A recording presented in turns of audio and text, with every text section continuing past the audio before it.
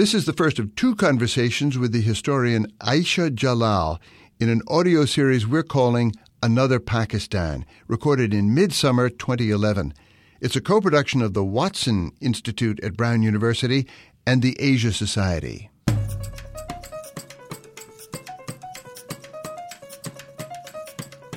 I'm Christopher Lydon with the South Asia historian Ayesha Jalal. She teaches at Tufts University in the States. We're in her hometown, Lahore, the heart of the Punjab from time immemorial and the cultural capital of Pakistan. We're looking for connections between the birth pangs of this nation and now what feels like a major midlife crisis. This is open source from the Watson Institute at Brown University, an American conversation with some Pakistani attitude this summer of 2011. Ayesha Jalal, you've been a big figure in the revision and the rewriting of the partition story about the founding of Pakistan in 1947. We'll get to all that, but first, I'm dying to know your sense of Lahore and Pakistan this summer. What are you finding?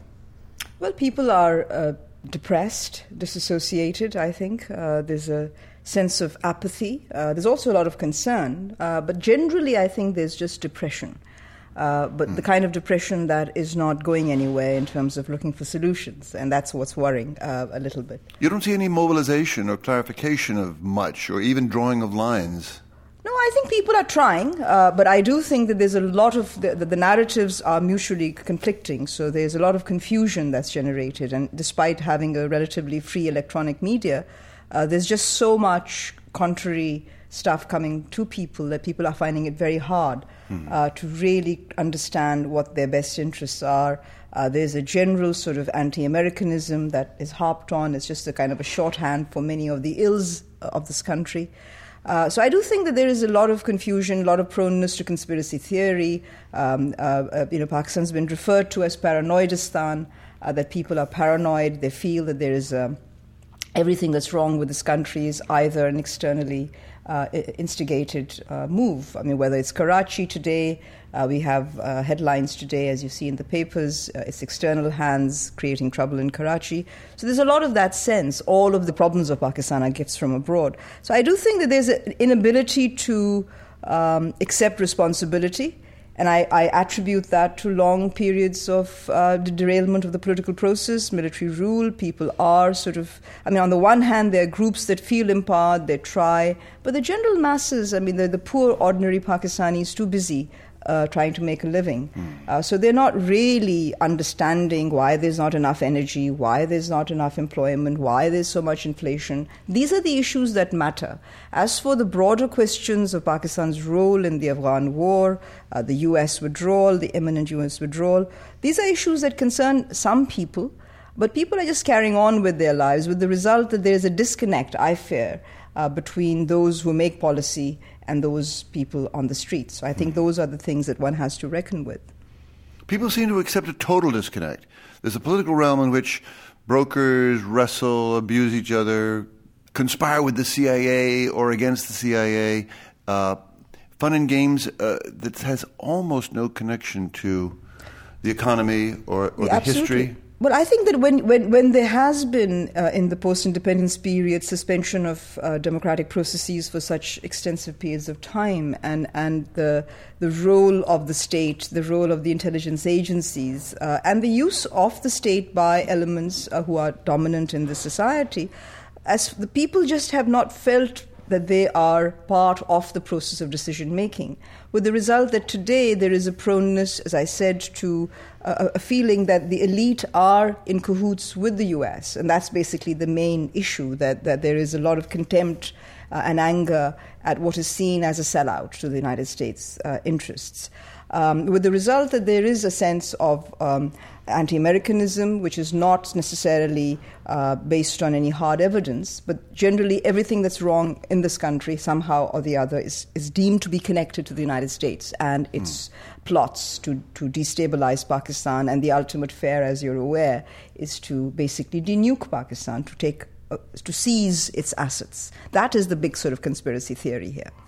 Ayesha Jalal, you remind me why we love historians.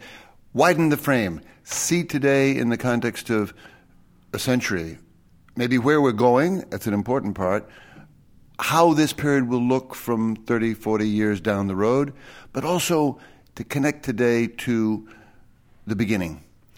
Start with a sort of future hindsight view. From 2050 or 2030, what will we remember about this wrangle with the states in 2011? Well, I think it's a question of this being one of the more turbulent periods in Pakistan's history. There's no question about that. I mean, after 71, what Pakistan is undergoing has 71, to be... the breakup of Pakistan, the breakaway of Bangladesh, following a very brutal and traumatic civil war.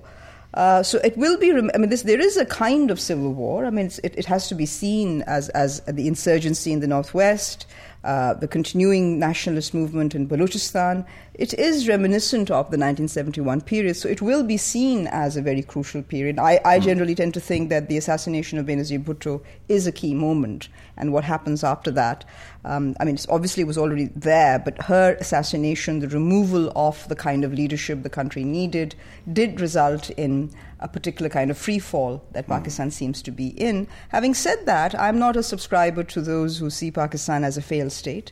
I don't even think that the concept applies to Pakistan. But what is happening is that you are in a scenario where the state, the post-colonial state that Pakistan is no longer really capable of carrying out all that it has undertaken to do. So it doesn't have the capacities anymore. Part of the state has been captured by local elements as well. So, the state itself is no longer effectual. The country is becoming more ungovernable, has been for a long time, but now is on the verge of, it's complete sort of a ordered anarchy, or disordered anarchy, if you like, whichever one you prefer. But clearly there is a problem in the way in which the country is run. So I think that this period will be remembered for a period of a lot of uncertainty, a lot of difficulty with leadership questions, the civilian government's inability to really take some hard decisions, and the continuing role of the military. So it will be a very important period. But I think that it will be remembered most importantly because of the war in Afghanistan, because the carryover, or what you call the collateral damage for Pakistan, has been enormous of this war. Fascinating that you mentioned the murder of Benazir Bhutto as a watershed. I don't hear people pining so much for Benazir as for the idea of her father as a sort of signature politician with popular roots and a populist agenda too, as it happens, but clearly a popular leader of this country. There seems to be nothing like that around today. Well, exactly, because, Zulfikar Ali Bhutto was a popular leader. He was also a leader in a particular period, 70s, a time when the world was in a very different scenario, and so was Pakistan. But Benazir Bhutto was a popular leader. The problem in this country is that no popular leader has been allowed to survive and flourish for long. That is the issue. And so Benazir's assassination is reminiscent of that continuing lack in Pakistan, the fact that no leader has really survived, because clearly there are people who find it inconvenient for political leaders to have a solid base of support. That's a threat to their power. This country, as you know, has had long stretches of military rule. There's an institutional imbalance, something I've talked about in my earlier work, between elected and non-elected institutions. The military has dominated, calls the shots. So when there is a popular leader, there was Zulfikar Ali Bhutto, he was convicted and hanged, and Benazir Bhutto was the next the emergent leader. So I do think that the absence, the inability of the powers that be to allow for the growth of real popular leadership is a very important issue. And her assassination from that perspective, with all her faults, I don't deny her faults, her failures, that was a major event in Pakistan's history. What would Benazir Bhutto be saying about the war today, including the drones, but including the distinctions between the Pakistan Taliban, the Afghan Taliban, the contention with the United States? Where would this be? I think there would be contention. Benazir would have differences with the United States. I think there's a general sense that the unilateral action in Abbottabad against Osama bin Laden, if it was unilateral, we don't know. Only time will tell. She would certainly voice the concerns. There would be tensions, but she would also be the first person, along with her team, trying to iron out the creases in that relationship. But yes, I do think that Benazir would have really bridged that gap between popular sentiments. And I do think something has happened in Pakistan between 2007 and today, where there is a sense that the Taliban are a problem, the Tehreek-e-Taliban is a problem. I don't think that there is that kind of support. And I think there you've got to give it to Benazir. She was one of the first people historically. You asked me the question historically. People's memories are not as sort of good when you're just following contemporary events. I think historically you'll have to sort of acknowledge that she had the guts and the courage to come out and say, at a time when certainly the opposition parties were not, that because they were condemning Musharraf's policy. She got up and supported it at one level, but more than that, she had the backing of people, something that Musharraf could not have. He had the backing of the military. Ayesha Jalal, I want to hear the historian's take on the life of Pakistan today. And as you say, it's unhappy, it's divided, but it's also leaderless, it's unhappily dependent on the United States. Pakistan today and the founding story. Well, I mean, the founding story of Pakistan really is that Muhammad Ali Jinnah, the leader of the All India Muslim League, wanted to negotiate a power-sharing arrangement for Muslims, which would give them something close to equity in undivided India. These are critical words. A power-sharing arrangement, not a nation. A place at the table, but not a border. No. I mean, the issue is that, I mean, he declared the Muslims a nation because in the family of nations, big and small are equal, and the Muslims were a minority. So by declaring them a nation, Jinnah and the Muslim League were claiming equal status to the Congress. As you put it, I mean, Brother Gandhi has 3 votes and I have only 1. But the point is, so he wanted equality, but having made the assertion of nation status for a minority, the presumption that the claim to nationhood is an inevitable overture to independent statehood is a leap of faith. During that period, he was prepared to negotiate. He wanted to negotiate, if possible, a power-sharing arrangement with what he called Hindustan, which consisted of the Hindu majority provinces. The Pakistan provinces were the Muslim majority provinces. Could they negotiate a power-sharing arrangement at the All India level? So that could have been one option. Alternatively, they would make treaty arrangements as sovereign states on matters of common concern. In either way, Jinnah saw this as a interconnected problem. A complete partition, especially a partition of the 2 main Muslim majority provinces, was the last thing he wanted. So that's basically the point. So, I mean, he wanted a Pakistan as a way to win a large share of power for Muslims at the All India level. That didn't happen. So Pakistan was conceded, but a Pakistan was conceded based on the division of Punjab and Bengal, the 2 main Muslim majority provinces, and also the violence that accompanied a partition as a result, with the massive dislocations that took place. So that basically meant that the strategy went awry. He could not really attain all his aims. And as you know, there are as many Muslims, if not more, if you outside Pakistan, as there are within Pakistan today, if you add India and Bangladesh together. This dismemberment of the 2 great Muslim zones, the Punjab and Bengal, seems even today to be... That is the real partition of India. Well, the real partition of India is the partition of Punjab and Bengal. Exactly, and a very cruel stroke, no? That's right. I mean, and Jinnah always wanted undivided Punjab and Bengal, but there was a flaw in his strategy, because in order to make... I mean, his interests were at the All India level. He wanted to get a share of power at the All India level, nearing equity with the Congress. But that required undivided Punjab and Bengal. He had raised his demand for Pakistan as a specifically Muslim demand. And until he got his way at the All India level, he was not prepared to offer the kinds of concessions that were needed to placate the non-Muslims in Punjab and Bengal. So on the one hand, the Pakistan demand was purely for Muslim right of self-determination, but you couldn't deny the right of self-determination to non-Muslims. He had thought that he had plenty of time, that once the principle of Pakistan had been conceded, he would have time at hand to try and placate or offer something to the non-Muslims. Well, that never happened. So with the result that on March 8th, soon after the British Prime Minister, Clement Attlee, announced the intention to withdraw no later than June 1948, the Congress, at the behest of the Hindu right-wing party Hindu Mahasabha, called for the partition of Bengal and possibly of Punjab and Bengal, both. So that basically was something that he was opposed to, and there's evidence to suggest that he continued to oppose this. He continued to say that it's completely wrong to confuse the principle of Pakistan with the partition of the provinces. And why did he sign off on it? He had no choice. On June 3rd, when the plan was presented to him, Mountbatten told him that if he didn't accept it, that he would accept it on his behalf.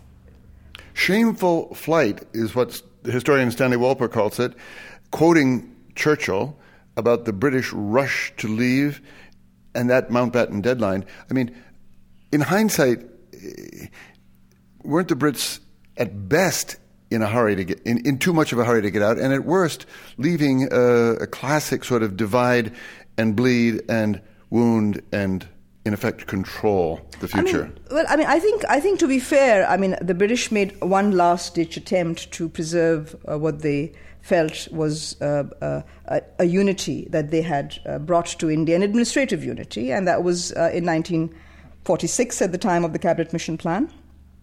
And you might remember that Mr. Jinnah accepted what the Cabinet Mission offered in terms of a federal arrangement, an all-India federal arrangement, in lieu of a sovereign Pakistan based on undivided Punjab and Bengal. So this was in the summer of 46. Within a year, you had Pakistan. So it was the inability of the Congress and the Muslim League to agree on the modalities of the Cabinet Mission proposal in terms of the powers at the All India level, in terms of a variety of other things, that Jinnah reverted back to the demand for a Pakistan, but the only Pakistan he could get was based on undivided Punjab and Bengal. They were partitioned, the provinces. So effectively, the inability of the Congress and the Muslim League to work out a power-sharing arrangement is the cause of partition, to cut a long story short. In what details today does a historian see that past still haunting Pakistan and India, for that matter? Well, I think, partition effectively destroyed the natural political unity of the subcontinent. For all the internal divisions, the subcontinent was never in its entire history divided along supposedly religious lines. The frontiers were not, based on religion. It has a long history. It has had a lot of uncertainty, but this was a huge.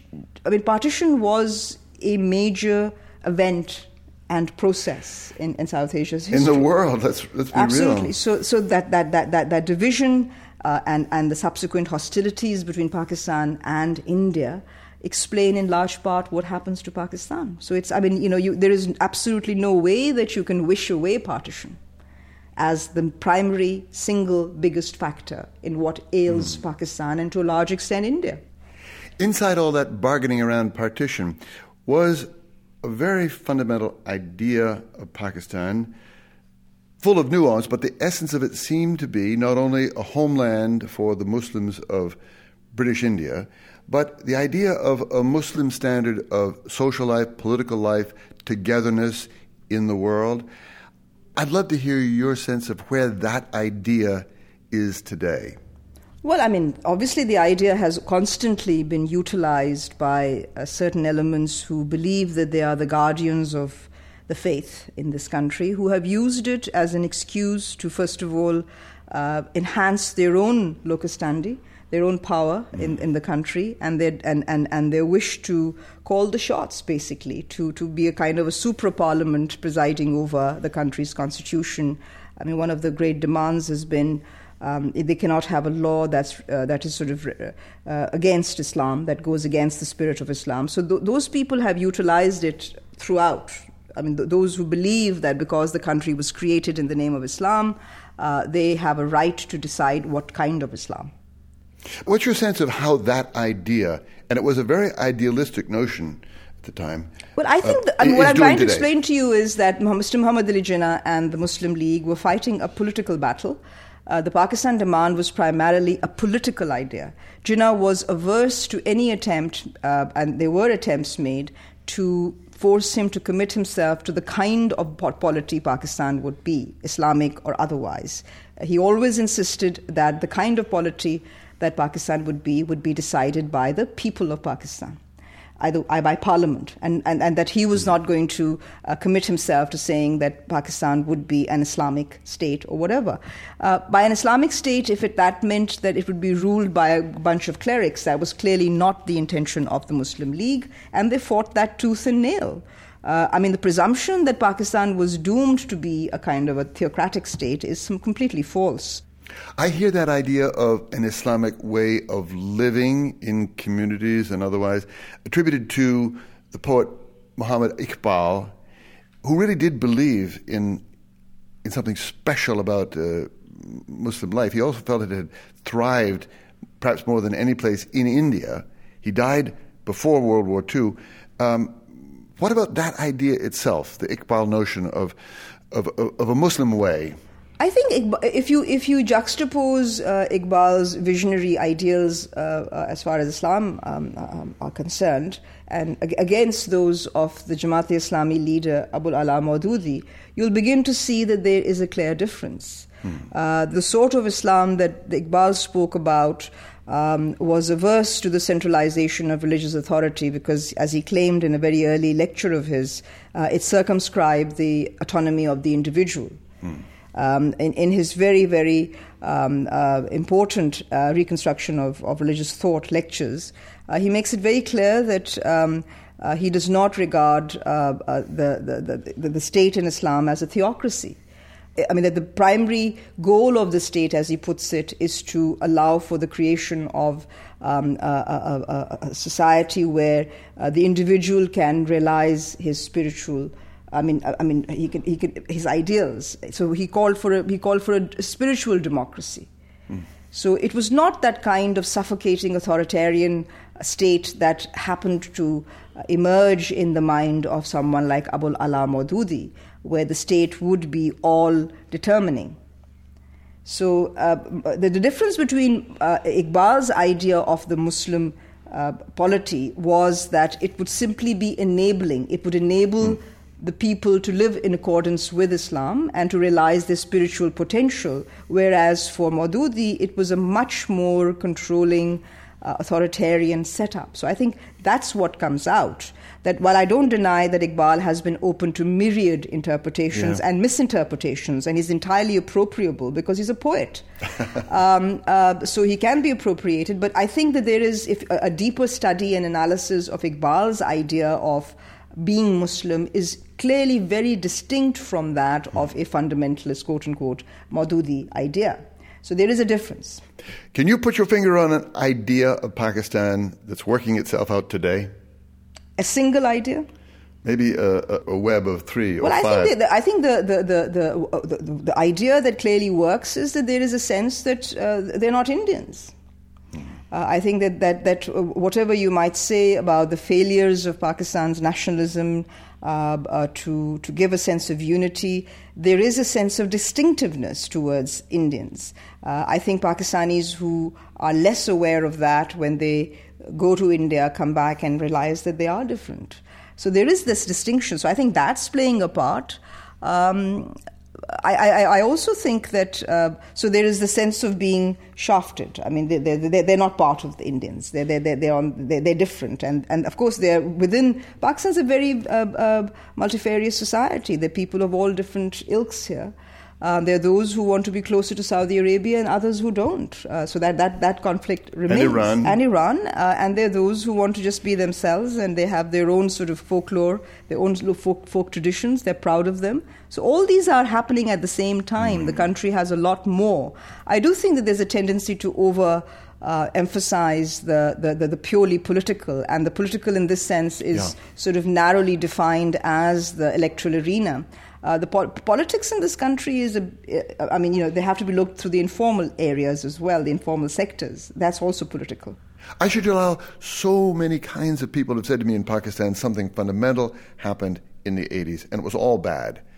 An older man, a radio executive, was saying to me the other day with astonishing feeling that the 80s, the Reagan-Zia combination, that first war for Afghanistan to get the Russians out, crushed this society in so many ways. And other people say it in different fashions. I mean, that man said it could take forever to repair the damage to what he felt growing up had been a sort of milk and honey Pakistan. Well, I mean, I think that Pakistan's problems go back to the moment of its creation. And there have been sort of persistent issues that have dogged Pakistan ever since its creation. But there's no denying that the strategic change, I mean, this change in the geostrategic situation post the Soviet invasion was a watershed in terms of the policies adopted by the military regime then.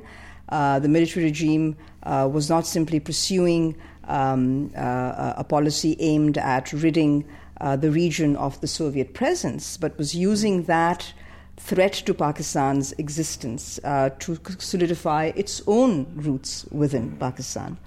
Following Bhutto's hanging, the military was at its lowest. It was literally sort of shaking, and the Soviet invasion came as a great boost. It bolstered Zia's regime, making it the longest surviving, something that he owes to the U.S. It brought in lots of greenbacks, lots of money came. It was a period of prosperity. And it was a decisive step, not only because of the uses made of militant Islam, to allow the military to wage the war against the Soviets, but also because the sort of infusion of US dollars matched dollar by Saudi money resulted in a scenario where the society was up for sale. People, it was a transformative process. That is what has changed Pakistan fundamentally. So it is the most crucial moment. But to say that everything was milk and honey and it only started there, as a historian, I'm afraid that's not something I can subscribe to. There were problems, but that was also a qualitative change. It saw a further entrenchment of the military's role in Pakistan. It resulted in a further fragmentation and a polarization of civil society, or what there is of this society. So I think that there's no question that has been, I mean, a 3-decade-long policy has taken a very heavy toll of Pakistan. So there's no question about that. The arms and drugs economy, the drugs to fund and funnel weapons. A lot of the weapons made their way into Pakistani society. Not just all the weapons went to Afghanistan. A lot of money came in as well.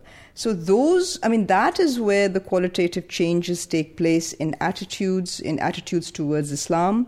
I would connect that moment in Pakistan's history with a broader global assertion of Islam, which can be traced as early as the 73 Arab-Israeli war and the quadrupling of oil prices subsequently.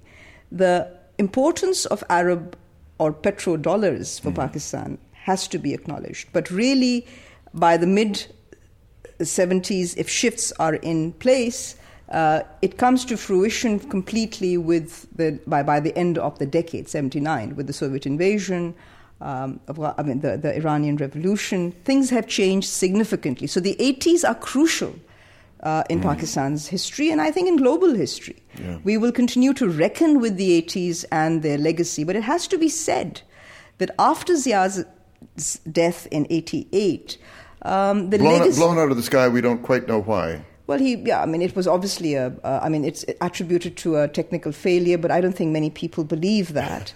But the fact is that his elimination, along with the top brass, was again a crucial change. But the important thing is that Zia's legacies outlived him. And those legacies, in many ways, a lot of people talk about the decade of 88 to 99 as the lost decade. That was the decade when an attempt was made to transition back to democracy. Successive governments, whether Benazir's or Nawaz Sharif's, came. People have a very low opinion of that decade, but that decade was very crucial. First, in the continuation of a policy associated with Zia towards Afghanistan, towards the militancy there. Number two, also the effects within Pakistan in terms of this supposedly greater emphasis on religious piety, which seems to have become a factor, which I again connect with a broader global Islamic assertion. Right. Ayesha Jalal, Americans are famous for not knowing their own history, not remembering it anyway. Does Pakistan walk around thinking about its history? No, they don't. I mean, the history is not taught in Pakistan at all. I mean, what is taught here is ideology. They teach something called Pakistan Studies, which is deemed to be a sort of manifestation of what they call Pakistan ideology. Pakistan was created in the name of Islam. That is it. You don't study the other factors that I had mentioned in my earlier response to you, or what else happened, what was the power sharing arrangement they wanted, why did they want it? How do you explain that if the country was created in the name of Islam, that there are more Muslims living out of Pakistan than there are in India and Bangladesh? So by teaching the people of Pakistan ideology rather than history, or rather teaching them history in order to make good Muslims out of them, has resulted in a scenario where there is no analytical ability. There is no sort of awareness of the importance of the investigative mode to understand and study history. So people have a lot of views, have a lot of opinions, unstudied opinions about their history, and that clouds their sense of judgment. Attitudes. So, I mean, that has been a major problem. One of the major, I mean, in connection with history is this whole general demise of the social sciences in Pakistan. The social sciences have been ailing for a long, long time. A society that does not have the social sciences is not going to be very adept in handling the problems of the world as they emerge. I mean, not everything is reducible to a technological solution. You do need the capacity to think critically, to think through, and that is something that is simply lacking in the educational system. Describe this gap you're trying to fill. The gap is between a concept of history as taught, as understood by the majority of Pakistanis who think that history is about the past, and history is all sort of passé. It has no relevance. So there's no real understanding of what history is.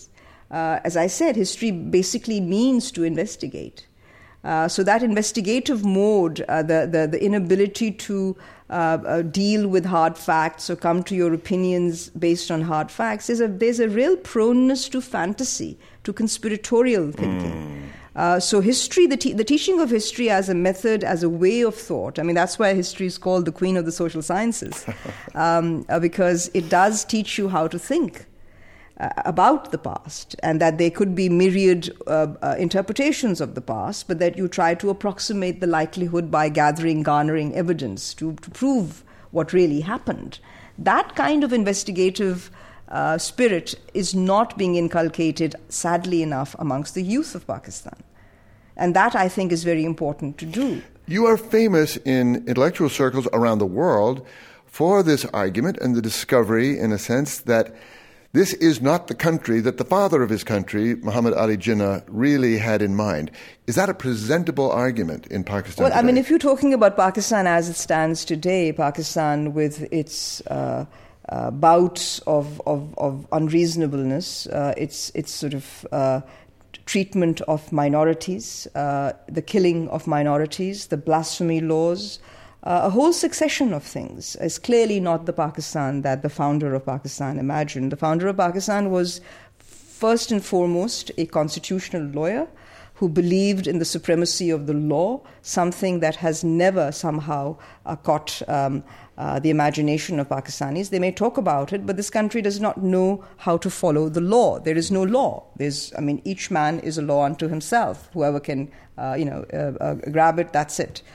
So that's the fundamental departure. Secondly, he always, when he spoke about Pakistan as a Muslim state, he envisaged a democratic, enlightened Pakistan. So in what I'm saying is that, so there are many levels at which this country departs from Jinnah's ideal. But the interesting thing that I've discovered is that by the same token, everyone or most people do hark back to Jinnah's Pakistan. So while they have moved away from Jinnah's Pakistan as an ideal, it remains as the main point of discussion. That's something that is hopeful, I think. We're speaking about relations between the United States and Pakistan as a matter of leaders, presidents, generals, armies, the Pentagon, ISI, CIA, this sort of thing.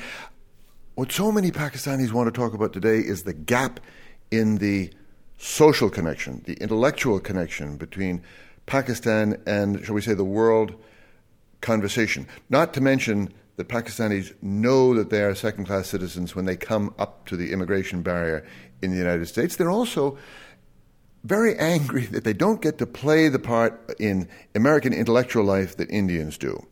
Now, sort that out.